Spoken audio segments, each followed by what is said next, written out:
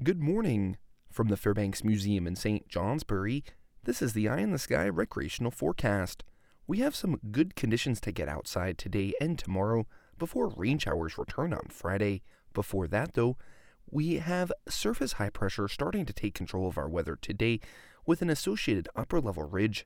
This allows any northern mountain snow showers to come to an end this morning with some valley sunshine, especially south.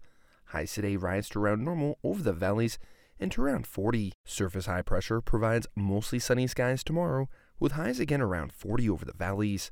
An upper level trough, as well as low pressure well to our north, ushers in the return of valley rain showers on Friday, with a chance of snow or mixed precipitation over mid and upper elevations.